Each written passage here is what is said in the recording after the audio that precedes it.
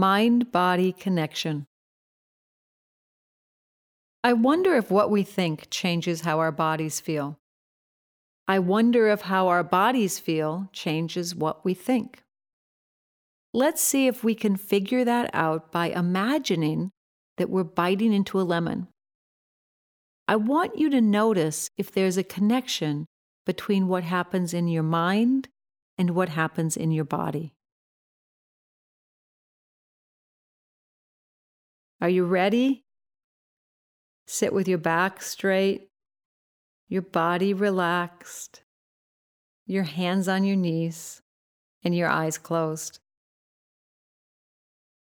And just think, you're sitting at your kitchen table. On the table in front of you is a lemon and a knife on a cutting board. You take one hand and you put it on the lemon. You're getting ready to cut it, and you notice that the lemon feels cold and a little bit wet. Grab the knife, slice the lemon, and a little bit of lemon juice squirts out, and you feel the wet lemon juice and you can smell it. Now grab one half of that lemon and slice that in half again, so you have a lemon quarter, like a wedge of lemon. Pick up that wedge, bring it just below your nose and take a whiff. Deep breath in and you smell that lemon juice. Is your mouth puckering up? Mine is.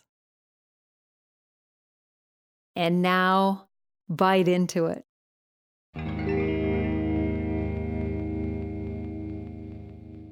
I'm wondering if your body reacted to thinking about biting into a lemon in the same way it would have reacted if you had actually bitten into a lemon. I know mine did.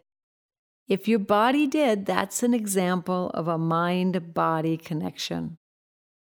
And now that you understand what I mean when I say mind-body connection, my guess is you'll start to see them all the time on your own.